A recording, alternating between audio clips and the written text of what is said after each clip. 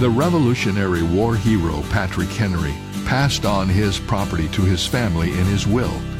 He also expressed in his will that he wanted to pass on his faith in Christ as well.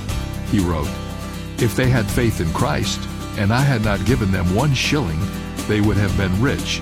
And if they had not faith, and I had given them all the world, they would be poor indeed."